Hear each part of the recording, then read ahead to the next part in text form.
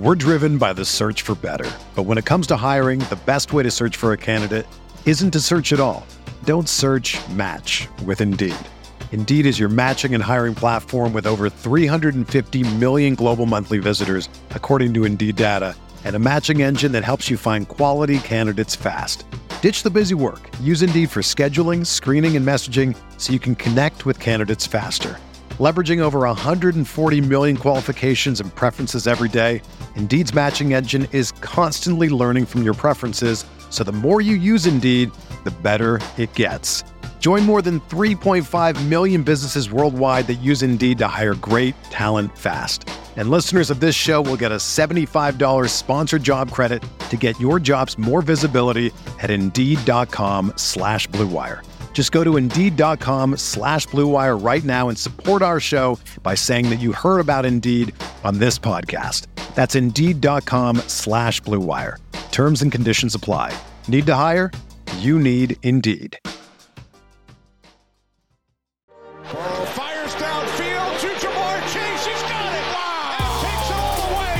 DJ Moore has a pass to the end zone. Jonathan Taylor. Touchdown. Pass is caught. Diggs. Touchdown. It's time to discuss NFL Week 5, all the exciting happenings, some of the disappointments, and much more. That's what we're talking about on today's RotoViz Overtime. We had lots of high-scoring games again this week. Sean, the biggest thing I've been enthusiastic about or positive about through these opening 5 weeks. Week 1 was a little touch and go, but week 2 through week 5, we are getting points put up. We are seeing some offensive innovation come into play. We'll be talking about the Detroit Lions in a moment. I was showing Sean before we kicked off here one of the plays that we might touch on just briefly when we're going through, but the Lions showing some innovation. We're seeing... Sean, we don't need to say it anymore. The Miami Dolphins are a very innovative offense. They are innovating. And, we have teams like the 49ers who we're going to touch on. They're just getting there. And I guess in that game, they didn't get all their playmakers in positions, but they didn't need to because they ran up the score pretty simple in that one. So looking forward to talking through some of Sean's thoughts here on today's show. But NFL Week 5, I was joking as well before we started. It's going to be a very good week results-wise for me, but it looks like me and Sean are going to, or in fact, we have not won this week on our main event team. So that does affect some of my positivity on a Monday morning as I get through the day. But as we record this one, it is starting to get towards the evening time here in Ireland. So Sean's going to bring all the positivity in today's show to get everything back on track for the rest of the week. But hopefully our listeners, the RotoViz Overtime community, will has had a successful week. Obviously, the first week of buys here in NFL Week 5. There is some players in there too that haven't hit, but we had some monster weeks this week, Sean. How are you feeling 5 weeks in? Has to be some enthusiasm, excitement there for some of the points on the board. Yeah, this was a great week. And as you mentioned, it's disappointing for us to lose our main event. We had Brandon Ayuk, we had CeeDee Lamb, we were going against DJ Moore. You needed those specific outcomes to be slightly different. You had floated the idea of going with Jared Goff. That turned out it would have been the way to go. I was a little bit nervous about not having Amon-Ra and with David Montgomery just seeming to score a touchdown. It wouldn't have put us over, but I sat there through the whole wave of games. The only real negative thing that happened on Sunday was that as I was watching these games, I was like, I let Colin down by not going with his quarterback suggestion. It did cost us 10 points. We went with Matthew Stafford. He looked good. But Jared Goff, the Carolina Panthers are not putting up much of a fight on defense. But Sam Laporta, Jared Goff, they look good. Let's get into that. 42-24 to the Detroit Lions against the Carolina Panthers. The Panthers now 0-5. They are having some issues. They're working through it with the young quarterback. There is some concerns there. He throws 2 interceptions in this game, and some of those are very much on him as the quarterback here, but he does throw for 3 touchdowns. Sean throws 41 times. So there's some positives there, but some concerns very much so with Bryce Young here as we move forward. I have to give a shout out, Sean, to one of the Carolina Panthers in this one, Adam Thielen. 13 targets going the way of Thielen, 11 for 107 and 1. We mentioned him last week. He's getting there again. DJ Chark gets in the end zone. We're seeing a lot of those veterans over in Carolina be fantasy producers, but Adam Thielen has been fun player to check up on on a weekly basis here over the last couple of weeks. With the Lions, Sean, are the ones that we want to talk about. You mentioned Goff, very, very efficient, 20 of 28. Well, maybe not that efficient when there's 8 incompletions, but 236 yards, 3 touchdowns, no interceptions. Kind of got the job done there, 28-0 up at halftime. They do add an additional 14 points in the fourth quarter. They really cruised through this one, and they're 4-1 now on the season. Sean, they obviously bet the Kansas City Chiefs in Kansas City. They've been a fun story. They had Hard Knocks. There's a lot of kind of publicity has been behind them over the last kind of 2 seasons, but a lot of fun. But Sean, the big talking point here, we have to say, David Montgomery, I guess, not the big talking point, 109 yards, 1 touchdown, but Sam Laporta, just 4 targets, just 3 receptions, 47 yards and 2 touchdowns. You want more, but in this particular game with the game script that they were in, where they really didn't have to continue to play, this was a fantastic outing from him in a situation where there was no Amon-Ra St. Brown either. Well, you have to love the fact that they get him a schemed short yardage touchdown. Loved it. I mean, so many of those have gone to the running back over the last couple of years. And so you definitely, especially if you don't have that goal line back. I thought you were going to say a couple of weeks, and I was going to, no, it's a couple of years. Yeah. So you love to see that. But also, he gets involved and scores a touchdown on the trick play. That was one that Jameson Williams touched the ball on. Overall, Williams, not particularly impressive. He gets the 3 targets. 2 of them are underneath. The one that, would have been a little bit more down the field, he does drop. And yet, his speed, you could already see how it was going to affect defenses when they have Amon-Ra back. This team here is not that far behind the Eagles and the 49ers. And for all the talk about the Kansas City Chiefs, the Buffalo Bills, who have the debacle in London, I mean, the 2 clear-cut best teams right now, and obviously I say this as a huge Chiefs fan, and with the Chiefs as the defending Super Bowl champions and 4-1 with their only loss to the Detroit Lions. But right now, Philadelphia and San Francisco are clearly the best teams. I think that you have a tier breakdown from them to the Chiefs, another tier breakdown below the Chiefs to the next best team after that. And yet, or you just argue that the Detroit Lions would be in there, that they would be in that group. So much fun to see Jared Goff playing like this. One of the things that was also important here, if you have him in fantasy, and we have him a lot, we didn't necessarily have him deployed a lot this week because of some of the matchups, obviously going with Sam Howell against the Chicago Bears defense. You're not going to play him ahead of Tua and that kind of thing. But the rushing touchdown for him as well, there aren't going to be a ton of those, but I mean, that play there really pushes his fantasy day over the top.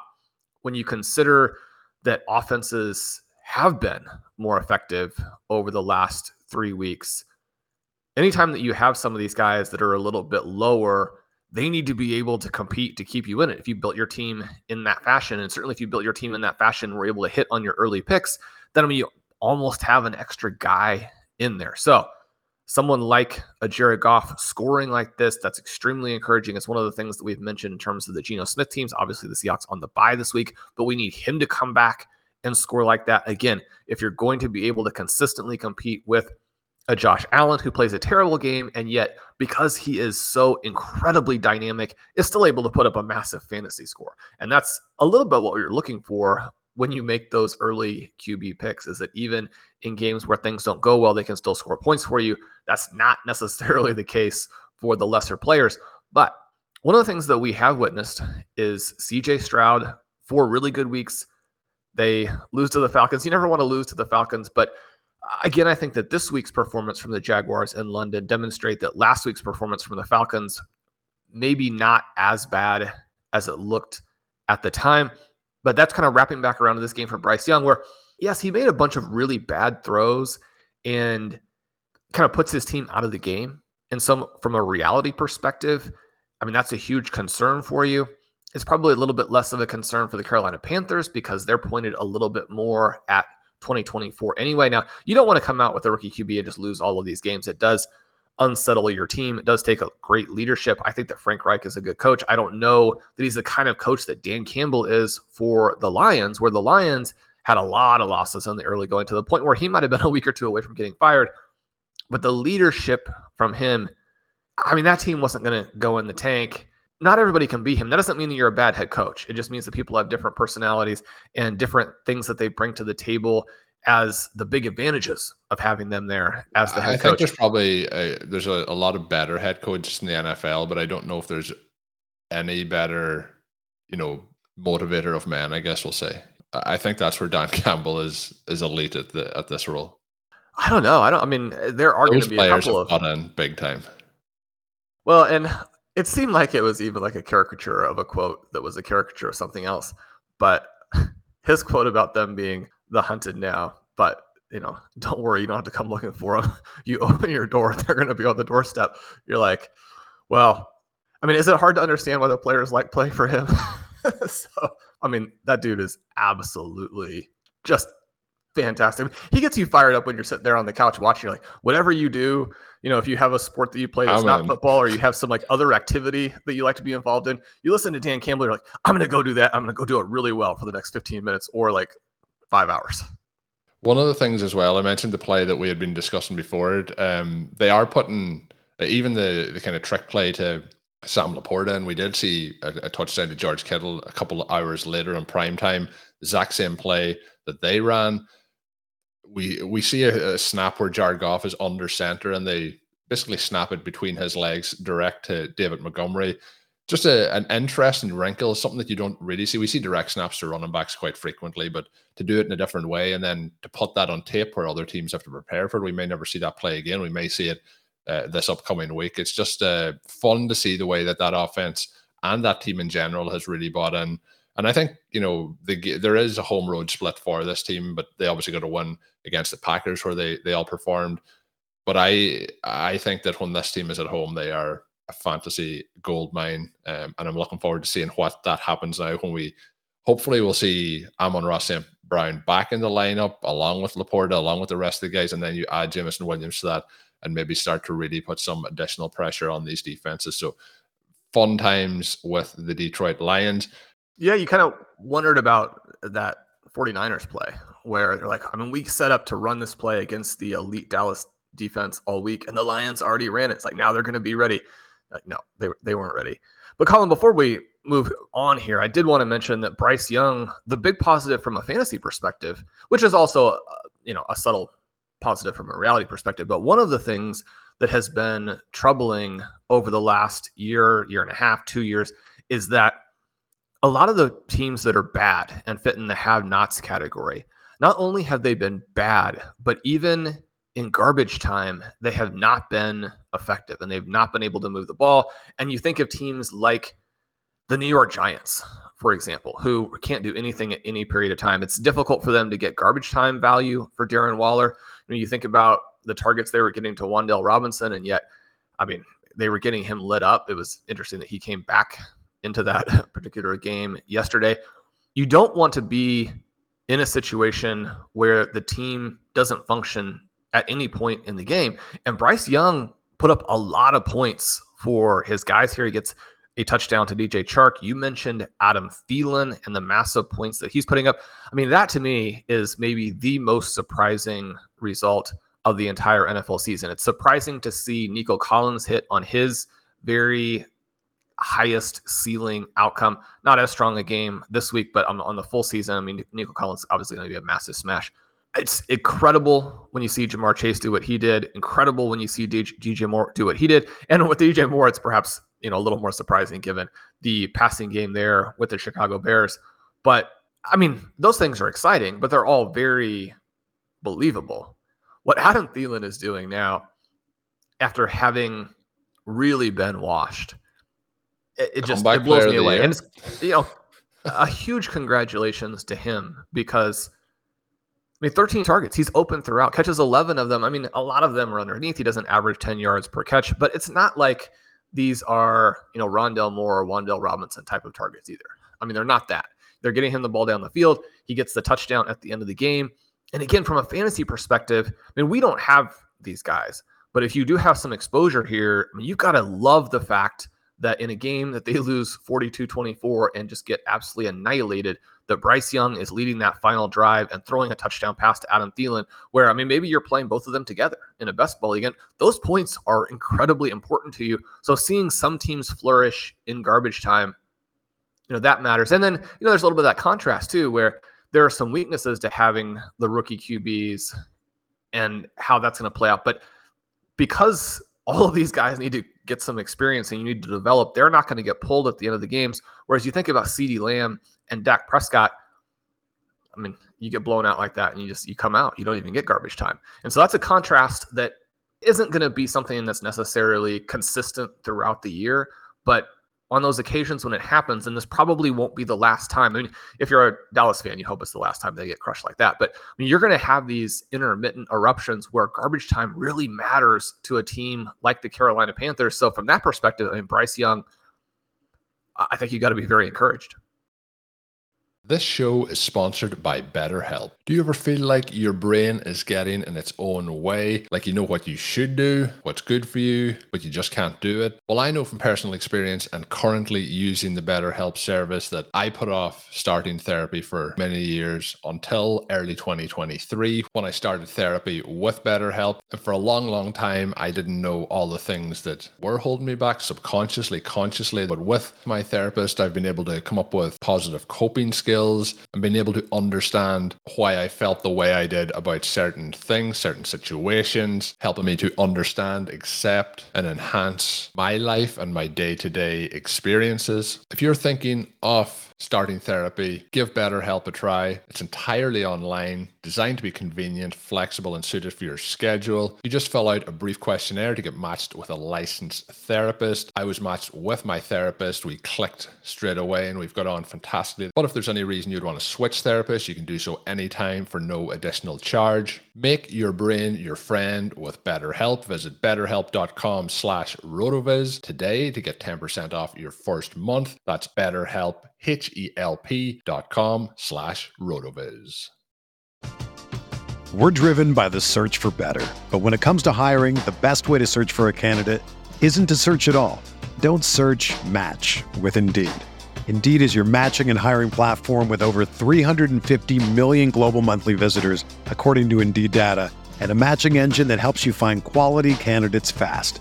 Ditch the busy work. Use Indeed for scheduling, screening, and messaging so you can connect with candidates faster. Leveraging over 140 million qualifications and preferences every day, Indeed's matching engine is constantly learning from your preferences, so the more you use Indeed, the better it gets. Join more than 3.5 million businesses worldwide that use Indeed to hire great talent fast. And listeners of this show will get a $75 sponsored job credit to get your jobs more visibility at Indeed.com/Blue Wire. Just go to Indeed.com/Blue Wire right now and support our show by saying that you heard about Indeed on this podcast. That's Indeed.com/Blue Wire. Terms and conditions apply. Need to hire? You need Indeed.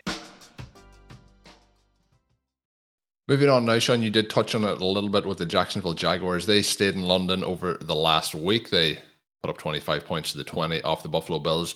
You mentioned Josh Allen has a pretty strong fantasy day with his 2 touchdowns, 359 yards, and a rushing touchdown to go with that. But this was a tough performance from the Buffalo Bills. They looked all out of sorts throughout, but we do get big days for Stephon Diggs and Gabe Davis, 8 for 121 and a touchdown for Diggs. Davis, 6 for 101.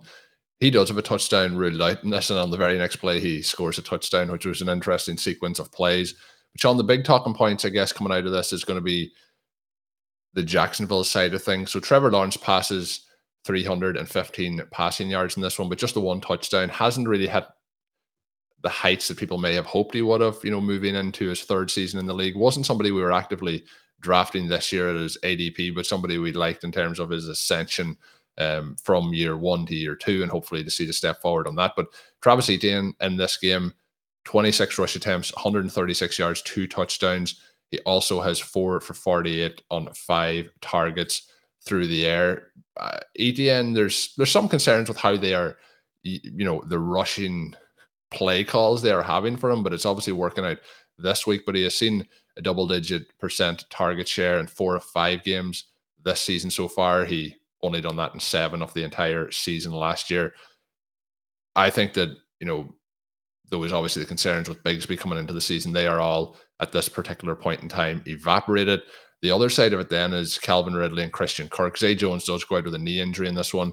We are seeing a situation where they both have been, involved in this offense, but it's been a case that it's been pretty even with the edge going towards Kirk if we take that week one kind of explosion for Calvin Ridley out of it. But 7 for 122 on 8 targets for Ridley, and we get 6 for 78 for Christian Kirk. No touchdowns for them. The touchdown to go to Zay Jones, who I mentioned did pick up that injury. We'll see how he is moving forward.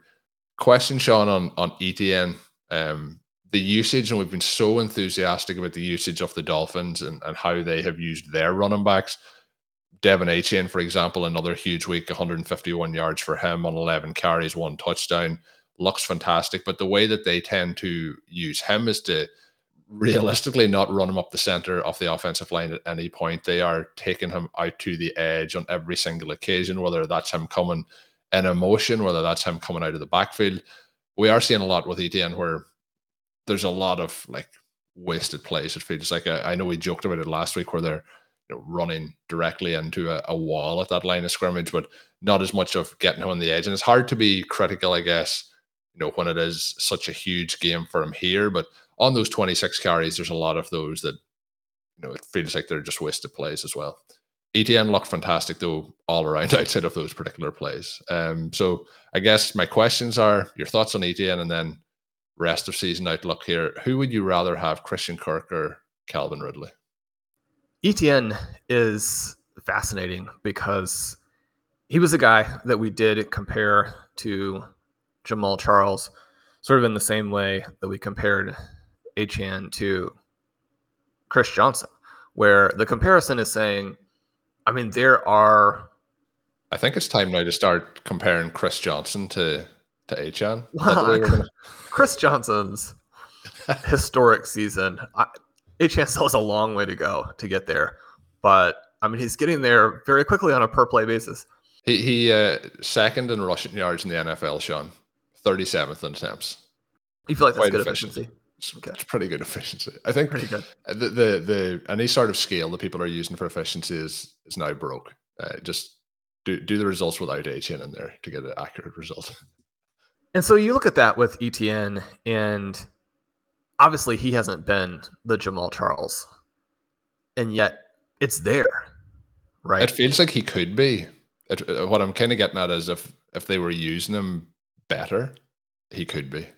Because as I was watching this game, due to the way the game is scheduled, right? When you have all of these fantasy responsibilities on Sunday morning before the first wave of games, you're taking care of all of that and kind of tracking that game in the background. So I see all the numbers pop up, and I'm really excited because ETN is on a variety of our key teams. He's on our team. He's on the Chasing Stolen Bananas team I have with Ben and Pat and Pete. Obviously, as someone we've been heavily promoting, he's also heavily on the teams. So you're excited about that. And then I go to watch the game later once the first wave has started. And I'm like, okay, well, first of all, in that 2-minute drive before the half, they're getting him the ball in the passing game repeatedly. And like, oh yeah, that's better. He doesn't have to run into the line for that. Also, that's a lot of fantasy points. Let's do that more often. It shouldn't just be the 2-minute drive at the end of the half. But you watch him and they do slam him into the line over and over and over. And it's not a great situation either in terms of some of the short yardage elements. There is sort of a key carry in this game where they bring Tank Bigsby in for the short yardage, and you're like, yeah, ETN is not necessarily getting it done. Also, Tank Bigsby doesn't even get back to the line of scrimmage. Yeah. Because they don't have it blocked up. And they have run a very vanilla play where the only way it would work is if your offensive line blows the defense a yard off the ball. So all of those elements are a little bit frustrating. You see that first touchdown run where he actually goes to the edge, and you're like, oh yeah, no one has the speed to get him to the edge. You see the final touchdown run where he actually does knife through the line on that one. That's kind of what they want him to do. And yet the contrast again between what the Dolphins are doing and what the Jaguars are doing, it does give you some pause because you're not going to be able to break that long touchdown run every single time. You're not going to always get that perfect 2-minute drill. The 35-point game that ETN puts up in this, obviously, regardless of how good you are, if you're Christian McCaffrey, I mean, McCaffrey has a good game yesterday against a good defense, and you don't get anywhere near those numbers. You're not going to have that score every time, but there are a lot of games where they don't create the context necessary to get those points out of a back who is one of the 5 best backs in the NFL. And perhaps that was one of the reasons why he was falling in drafts. Anytime that you promote him as much as we promoted him, knowing that the backup is also probably a decent player, you have some nerves about that going into the season. It is good to see that they understand just how good he is, and certainly the 2 touchdown runs in this particular game, along with the flexibility and the intuitiveness that he demonstrated on the receptions. I mean, he's not, as you mentioned, in any danger of losing touches to Bigsby, although, I mean, you could certainly argue that they don't want him to have 30 touches in a game that often. He has 30 touches in this one. I mean, Colin, this is an interesting game because the Jaguars dominated from the initial kickoff all the way to the end. And yet there were a handful of plays in this game where if they simply execute those, they win by 3 touchdowns. This is a game where Trevor Lawrence takes 5 sacks. It's a game where he fumbles 3 times, losing 2 of them, and in both of those really changed the dynamic because of where the ball was on the field. This could have been a Jaguars blowout. When you're mentioning them jumping out at the start, one other thing that I did like was they get that opening touchdown in the first quarter. They go for 2 points on that first. So it's 11-0 at the end of the first quarter. Just thought it was interesting. Sometimes we see teams going for, later in the game as they try and catch up. I think the Jaguars maybe come out here and thought that maybe they're going to have to put up a lot of points. They didn't have to put up as much points then to beat the Buffalo Bills, but I thought that was interesting starting off the game because I was kind of wondering then, is there an issue with the kicker? And then they kick a field goal before the end of that quarter. So it wasn't that situation.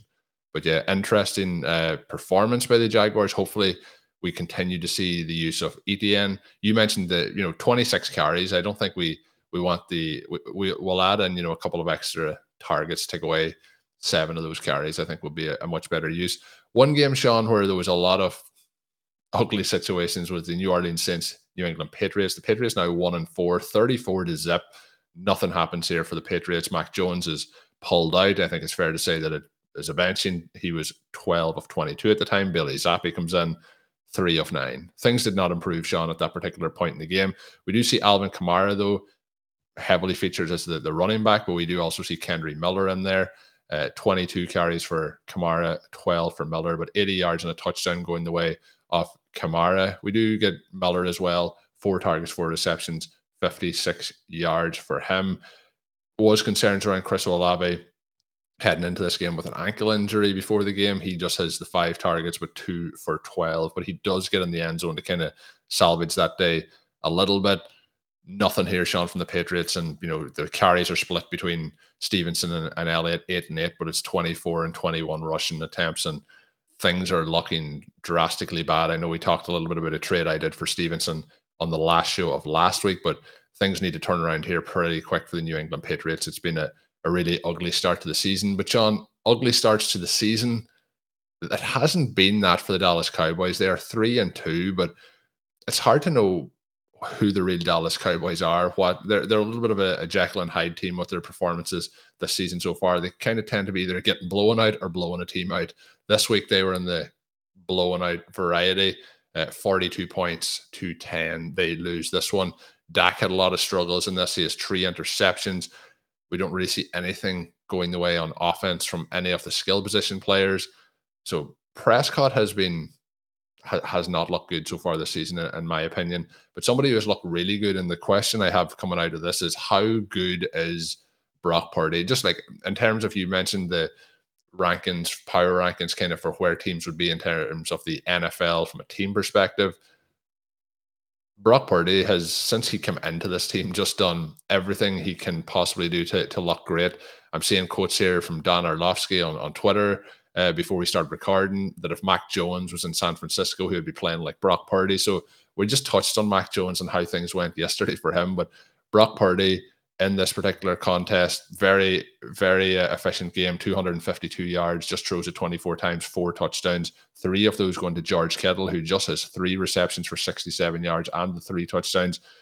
I guess a quieter offensive day as a whole for all the skill position players for San Francisco as well, because so much of the touchdown production goes away of Kittle, but they just rout the Cowboys here. A comfortable win there, now 5-0 on the season. Is Brock Purdy a game manager, or is Brock Purdy an exceptionally high-level quarterback? Loaded question. Yeah, I mean, this is one of those where you have to give credit to everybody involved. And the contrast between what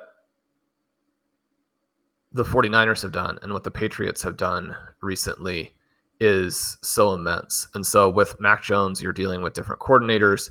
You're dealing with the fact that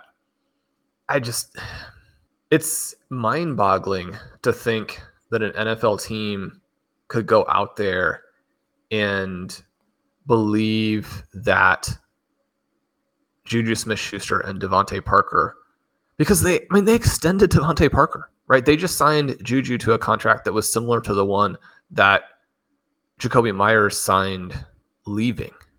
It's like, if you can't self-evaluate to the point where you understand that Jakobi Meyers is an above-average player and that Juju Smith-Schuster is completely done in the NFL.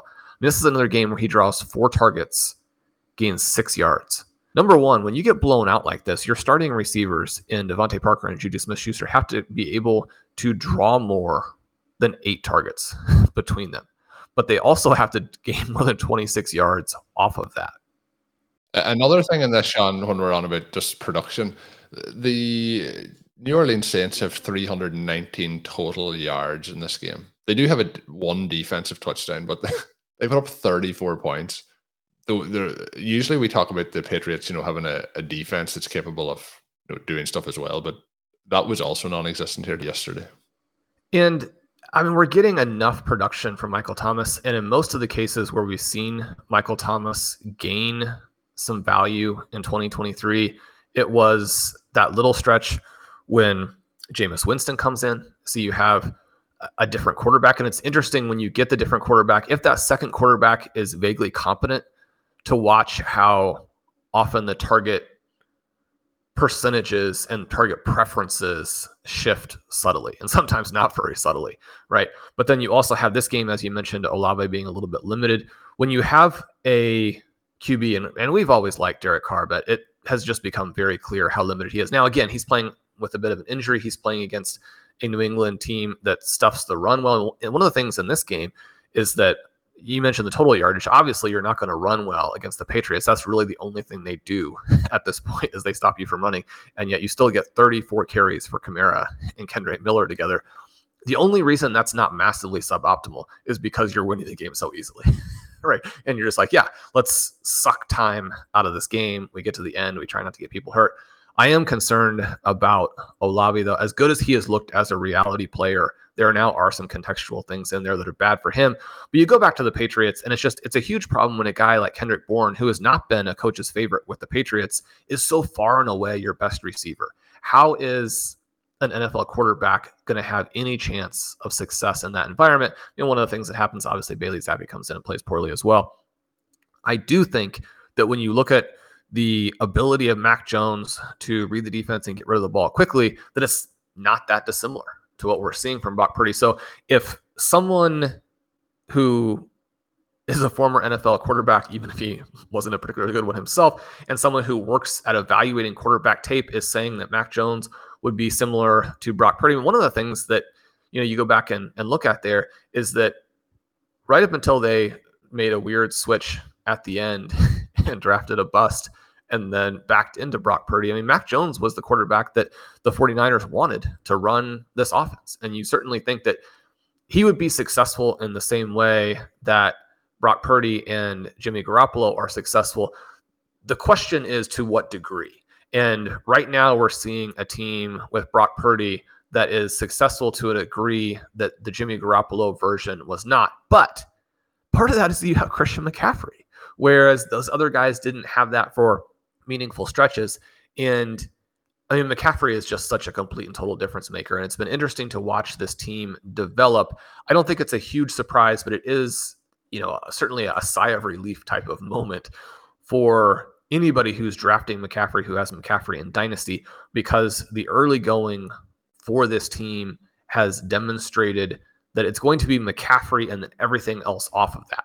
And so the person that you can probably count on week in and week out, and again, not that you're going to have 0 down performances, but you're going to get the McCaffrey points, and then the receivers are going to sort of orbit that. So you have Brandon Ayuk, who's almost unstoppable. I mean, he's getting open deep in this game right from the start. The Dallas Cowboys basically can't even cover him. He was only 4 for 58, but he also did have a long reception that was called back on a penalty. Anybody who lost a very close game obviously rue what happened there. But you get Debo with 55 yards on only the 3 targets. He's involved with 5 carries in this one. And George Kittle had been someone who had been a frustrating player. And yet when we talked about guys bouncing back, Darren Waller versus George Kittle, even though Waller had been more expensive in the last month in redraft, the huge difference here is simply that maybe they're both going to be tricky from a start-sit decision in pure redraft. Obviously in best ball, the fact that George Kittle has these games in him is huge. And unless you have someone like a Travis Kelce or arguably now maybe even a Sam Laporta, everybody else at the tight end position is going to be these episodic blow-up games. You've got to kind of take the zeros or the low scores with these huge scores. That will do it for you as long as you have the overall team built around them. And even in this game, it's just the 4 targets that he gets the 3 touchdowns on. I mean, one of the things that you needed in this game, if you were playing the 49ers skill position players, is you needed Dallas to come and show up at all. Because again, I mean, you get both sides basically pulling their players. You get Jordan Mason going 10-69 and a touchdown in this one. And the way that you get that is because Dallas was not competitive.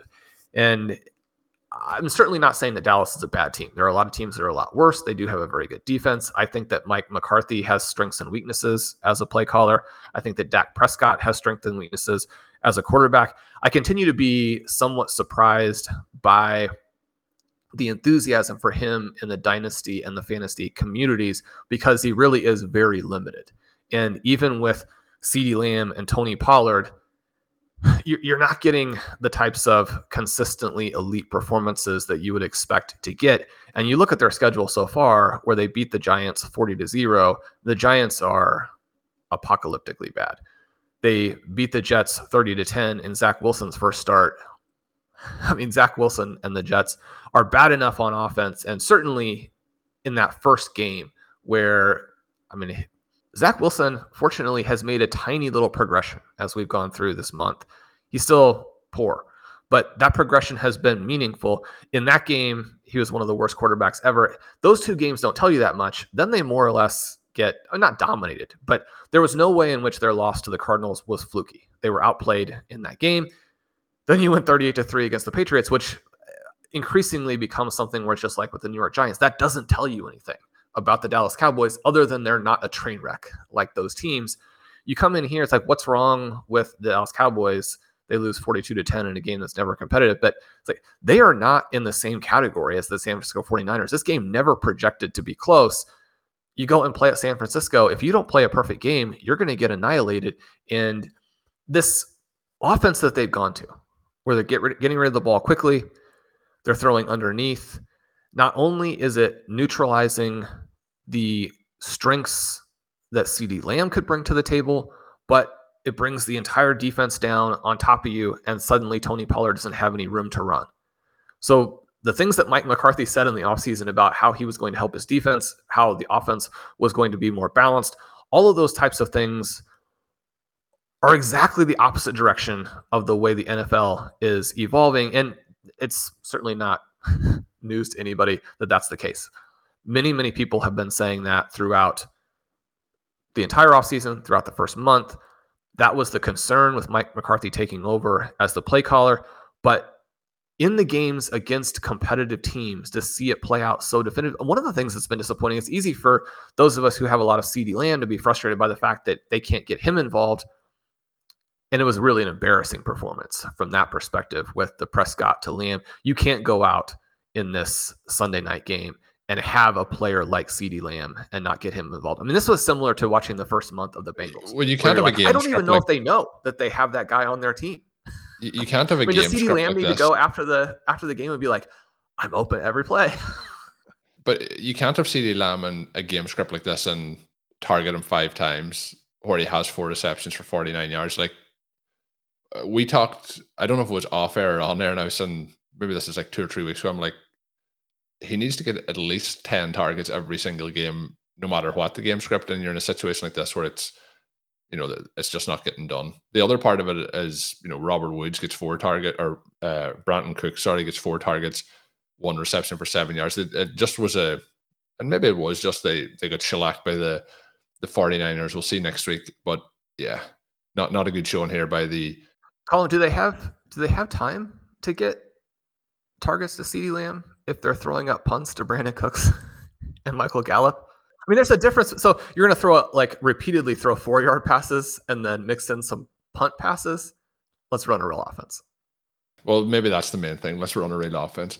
Moving on to the Chiefs and the Vikings. This one, Sean, got a little bit close at the end where it really feels like, the flag at the end where there's going to be a penalty basically at the goal line for the Vikings that may have extended this game to overtime. That doesn't happen. We get Travis Kelce missing some time in this with an ankle injury. He does have 10 receptions, though, in this particular game, 67 yards and a touchdown. The touchdown coming after that ankle injury. The interesting part here, Sean, is with Rashee Rice and how he's getting acclimatized into this particular offense. 5 targets for 4 receptions, 33 yards, does get in the end zone with a touchdown. But he had just run 10 routes in this particular game. So getting targeted a lot on the yards or targets per route run basis, being pretty efficient with those.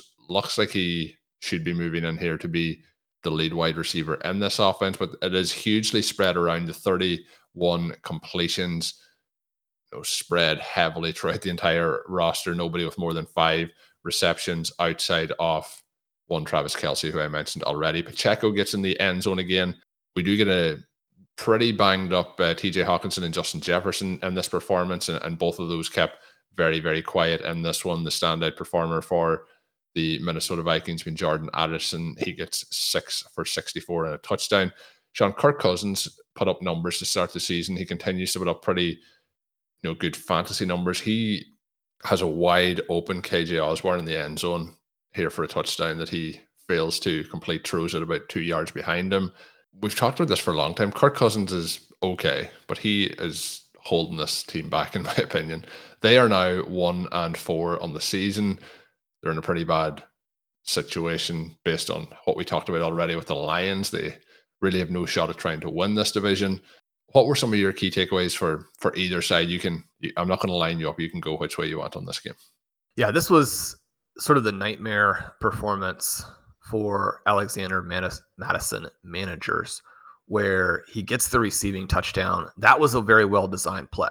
And to have that flexibility from the big back is important.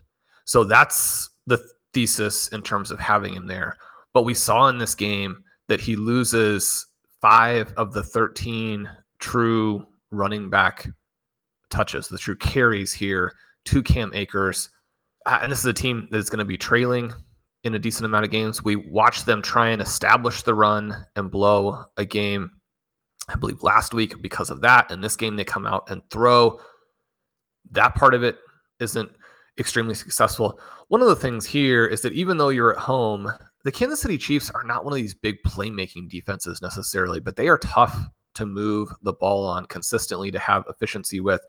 They slowed down the Vikings running game. Kirk Cousins, even though he doesn't make big mistakes in this one, he doesn't have a pick. 3 sacks is, not ideal, but it's not disastrous like we see from some of the young QBs, but only 6 yards per attempt when you have the players that he's working with. That part is tough. Now, Justin Jefferson, not really available for him in the key moments in this game. So that's going to slow you down. I think in a lot of ways, it's impressive that he holds them close with Kansas City when you consider some of the people they were missing. Jordan Addison has another little mini breakout. He's certainly looking like a guy who may not emerge as a star. Obviously, he's a smaller player and not incredibly fast, but in terms of a very viable, above average starting wide receiver, which as a number 2, when you have Justin Jefferson and when you have, probably an elite tight end in TJ Hawkinson, this offense projects to still be very dynamic. Kirk Cousins projects to score a lot of points. they're 1-4. They're in deep trouble. And yet if this Vikings team went on a run where, they had a little more favorable luck like they did last year, obviously, and then you win some shootouts, I guess I wouldn't put the nail in their coffin by any stretch. They just have too much interesting talent there. The flip side of the ball, you look at the Kansas City Chiefs, and Patrick Mahomes can't average 7 yards per attempt against the Vikings. That part a little bit rough. Obviously, he does what he needs to do. They move the ball consistently. You get, as you mentioned, that score from Isaiah Pacheco. He was not nearly as dynamic in this one, but does fine again from a fantasy perspective. This split for the receivers is absolutely infuriating because Rashee Rice is so far and away their most dynamic receiver. Now, the question is, what's this balance between having your offense be complicated and difficult to stop and an offense where you can bring these guys in, incorporate them, and play them? It's still a situation where Kadarius Toney doesn't play that much. Now, part of that's probably on him since he's only available for a handful of plays per game, that kind of thing. They were making the excuse for Sky Moore. It's going to be a slow build. He obviously is doing nothing again in year 2. But Colin, Bjorn and Yang Barnett and I were having a conversation about this pregame, whether or not we start Rice or that last spot. How are you going to address it? We did the Dynasty Startup FFPC RB Triflex right before the year began. And that team, despite punting year 1, is going to move to 4-1. And so again, it's not that you're counting on that or guaranteeing that with some of the perpetual reloading moves right from the beginning. But one of the things that we always mention is don't assume that you're going to lose. And that team hasn't. Anyway, in the battle to try and get to 4-1, we're trying to figure out the final start. And we're discussing the fact that in week 3 and week 4, he runs 48% of the routes basically in each game. And, kind of trying to go through the nuance of it where week 3, maybe he plays a little bit more because of the blowout. Week 4, a more competitive game, and he stays there, and he's closer to the top guys. But the problem in week 4 is that the players who actually ran a bunch of routes for the Chiefs, number one, none of them were very high. Travis Kelce was way ahead of everybody else. But the guys who were ahead of him were like MVS and Justin Watson. You're thinking, well, that's, again, so weird because the people you would think you'd have to get in front of would be Kadarius Toney and Sky Moore. Now, they're not playing well. So that part of it, maybe, again, not a huge surprise. In this game, we get maybe the biggest catch of the game does come from Justin Watson, a 33-yard play where he goes over the back of the receiver. It was one of these kind of punt passes that we were just joking about with the Cowboys. Well, that play looks a lot better when your receiver goes up and makes the reception as opposed to allowing a pick. He makes that play. He's athletic. You can understand why he's in there. It's harder to understand why MVS is in there. 2 targets for 1 catch, 12 yards. But in this game, every time, if you're hugely invested, as we are in both best ball and on these high-stakes teams, the Chiefs will roll out. You'll look through the formation. You're like, okay, I'm going to pick out Rashee Rice. I'm going to watch how he runs his route, see if he seems like he's doing it correctly, see if he's kind of the first read of Patrick Mahomes. And they're like, okay, well, he's not in on this play. So then you do it again the next play. Not in on this play. Next play, not in. Why is he not in the game? The funny thing, and yet the thing that's also like vaguely encouraging, we talked about in week 3, he was tackled on the 6-inch line on 2 different possessions. In this game, it seemed like most of his actual involvement was in the red zone. And so, if you're going to get a guy anywhere, you might as well have it down there. Either the play before or 2 plays before his touchdown, he was also the target, and he appeared to be uncertain for a split second, broke off, and then continued to run. The target goes to where he would have been if he had just continued running. That kind of freaks you out if the player isn't playing anyway, because you're like, well, now he's going to get pulled, and Patrick Mahomes isn't going to trust him. If that's the read, he's not going to throw it because this guy just did something that, that's the reason you're not in, because you do things like that. You're not where the ball is. Then he scores, and it looks really good. It wasn't an easy play. So you're like, okay, well, he's now overcome it. And maybe he'll be in on the subsequent drive. You're like, nope, it's back to the scrubs. So huge positives, a lot of concern and consternation about how the Chiefs are deploying these pieces. It's easy to say, well, they've made all these AFC championship games. They've won a couple of Super Bowls. They had the best quarterback. They had the best, or, one of the 2 or 3 best head coaches. Don't panic. Things are going to be fine. And yet you look at their entire group of weapons, and this is a game where Travis Kelce has the 11 targets, but there's no explosiveness to how he's being used currently. There's a little bit of a reason to panic, right? You look at what the Chiefs are, and then you contrast that with the Dolphins and the Bills and the 49ers and the Eagles, where especially the Dolphins, the Eagles, and the 49ers, how aggressively they've gone after weapons. And how, I mean, this is a game here with the Eagles where Devontae Smith basically doesn't do anything. And yet, like, where was the chance for him to do anything? If A.J. Brown is going to destroy the defense at will, if Dallas Goedert's going to have his breakout game, and he's in a very similar situation there, obviously, to George Kittle. If DeAndre Swift is running through the defense like it's not even there, you're going to have some of those games. The Chiefs are not a team that has an embarrassment of weapons. In any particular game, you're like, well, do they have guys who can start? Do they have guys who can walk out on the field? When you're starting teams with 4 Pro Bowlers, like the other great teams, and then the Chiefs are starting Travis Kelce and then guys they don't even want to put out there, obviously, I mean, that is an issue. I would also note that even though he had a bad drop, Justin Ross a little bit more involved in this game. If you had to drop him to pick up other people in Dynasty, but then a guy got hurt or a guy's going to be on the bye that you were only picked up because of last week's buys, don't be afraid to pick him back up. I don't think we've seen anything yet when it comes to Justin Ross. So we'll see what happens with the Chiefs if they do settle on a wide receiver, particularly Rashee Rice, and get him to be the wide receiver 1. But it does feel like they're doing, they're getting these wins, a lot of it down to, Patrick Mahomes and Travis Kelce. But, obviously then you have Andy Reid, one of the best coaches in the entire league. I think they could do a little bit better with player recruitment, I think, moving forward to help out those guys on the field, or maybe even getting the guys ready to play. But we'll see what happens over the rest of the season. That is going to do it for this Week 5 reaction show. Monday Night Football coming up, obviously Packers and the Raiders. Sounds like Davante Adams is going to be back for that one, so he'll face off against his former team. I'm hoping the Packers can edge out a win on this one, so go Pack go. But what's your prediction for tonight's game, Colin, and what are you looking for? Would you like to see Davante Adams shut down, or would you like it be a situation where he goes for 150 and 2, but Christian Watson and Romeo Doubs, maybe even Jaden Reed, maybe even Luke Musgrave, like definitively show that they're the future of the Green Bay Packers, and you win 42-24. You get the reunion, but you also make a statement.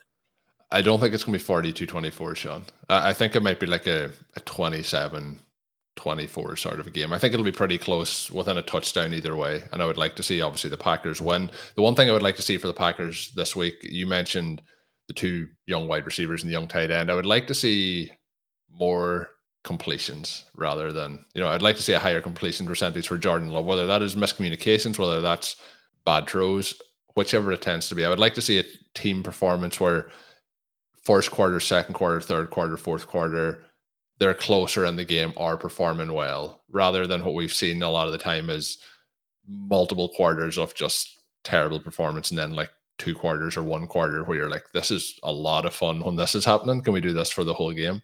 So that's what I'm hoping. You said about Davante Adams, Sean. I don't care what Adams does as long as the Packers win.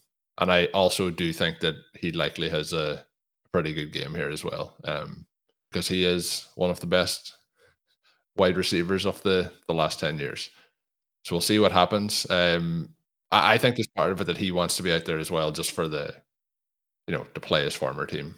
And I mean that in a positive way, not like in a holding a grudge way. I think it ended not on perfect terms, but I think there's a huge amount of respect from both sides.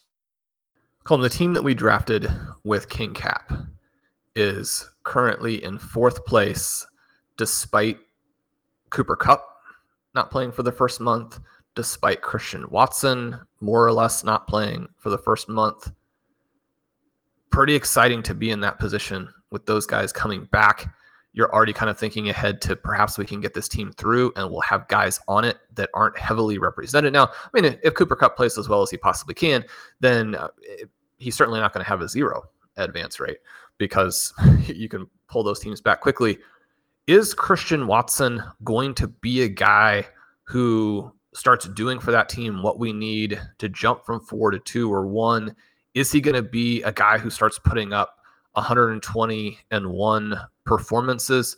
Or, I mean, is there some concern that there's a Kadarius Toney element here? Not maybe that, I mean, there seem like there are some personality things with Toney that previous coaching staffs have soured on beyond just the lack of availability. But I mean, right now, Christian Watson, if you're a Packers fan, you really want him to be healthy. a little bit, it's getting a little scary in terms of not being able to have some of those soft tissues work. Do you think tonight is a night where he can kind of put a stamp on the game? You're setting me up here to be very negative about the team. No, you're supposed to come out and say, yeah, he's going to blow up. I think there's a chance that he does. I do think it's a 1A and a 1B. I don't think there's a wide receiver 1 and a wide receiver 2 with him and Dobbs. And at the moment, I think that the team probably trusts Dobbs more than they trust him, both for availability and for consistency. And I think the high-end upside is still with Watson, but the most consistent producer is going to be with Dobbs. So I think both of those guys are capable on a weekly basis of, let's look at it maybe a little bit like what we're seeing with the Jaguars. And although it's not amazing, we're seeing Ridley and Kirk put up very, decent fantasy numbers with the possibility of having bigger weeks. I think, a lot of their games, I think, are going to be in that, I would say 14 to 26. This is a wide range of outcomes, Sean, 14 to 26 points. And I think it'll alternate on various weeks. I think they're very usable, but there will be inconsistencies. And you would expect that too with second-year players. Well, I'm excited for the game tonight. Big game, as you mentioned, for the Packers. If the Raiders are going to take a little step at some point, they need to get going. So looking forward to that. Good luck to all of the listeners. If you need points in that game to get you over the hump in week 5, good luck tonight. We're rooting for you. Colin, this was the best week yet. Our team didn't win, but a lot of teams over. Imagine how good of a week it would have been if our team also won. Pretty good week though, even without that. So hopefully it's been a good week for people listening in. If you want to sign up over at rotoviz.com, you can use that promo code RVRadio2023 to get yourself a 10% discount of a RotoViz NFL pass, get you access to all of the tools and content up on the website. Good luck, as Sean mentioned, in Monday Night Football. If you do need that, we will be back with our Wednesday edition of the show, so make sure you are subscribed to the RotoViz Overtime podcast feed. My name is Colin Kelly. You can follow me on Twitter at @OverToMarlin. My co-host is Sean Siegel. Check out all of Sean's work up on rotoviz.com. And until we are back, have a good one. Thank you for listening to Overtime on RotoViz Radio. Please rate and review the RotoViz Radio podcast on iTunes or your favorite podcast app. You can contact us via email at rotovizradio@gmail.com. Follow us on Twitter at RotoViz Radio. And remember, you can always support the pod by subscribing to RotoViz with a discount through the RotoViz Radio homepage, rotoviz.com/podcast.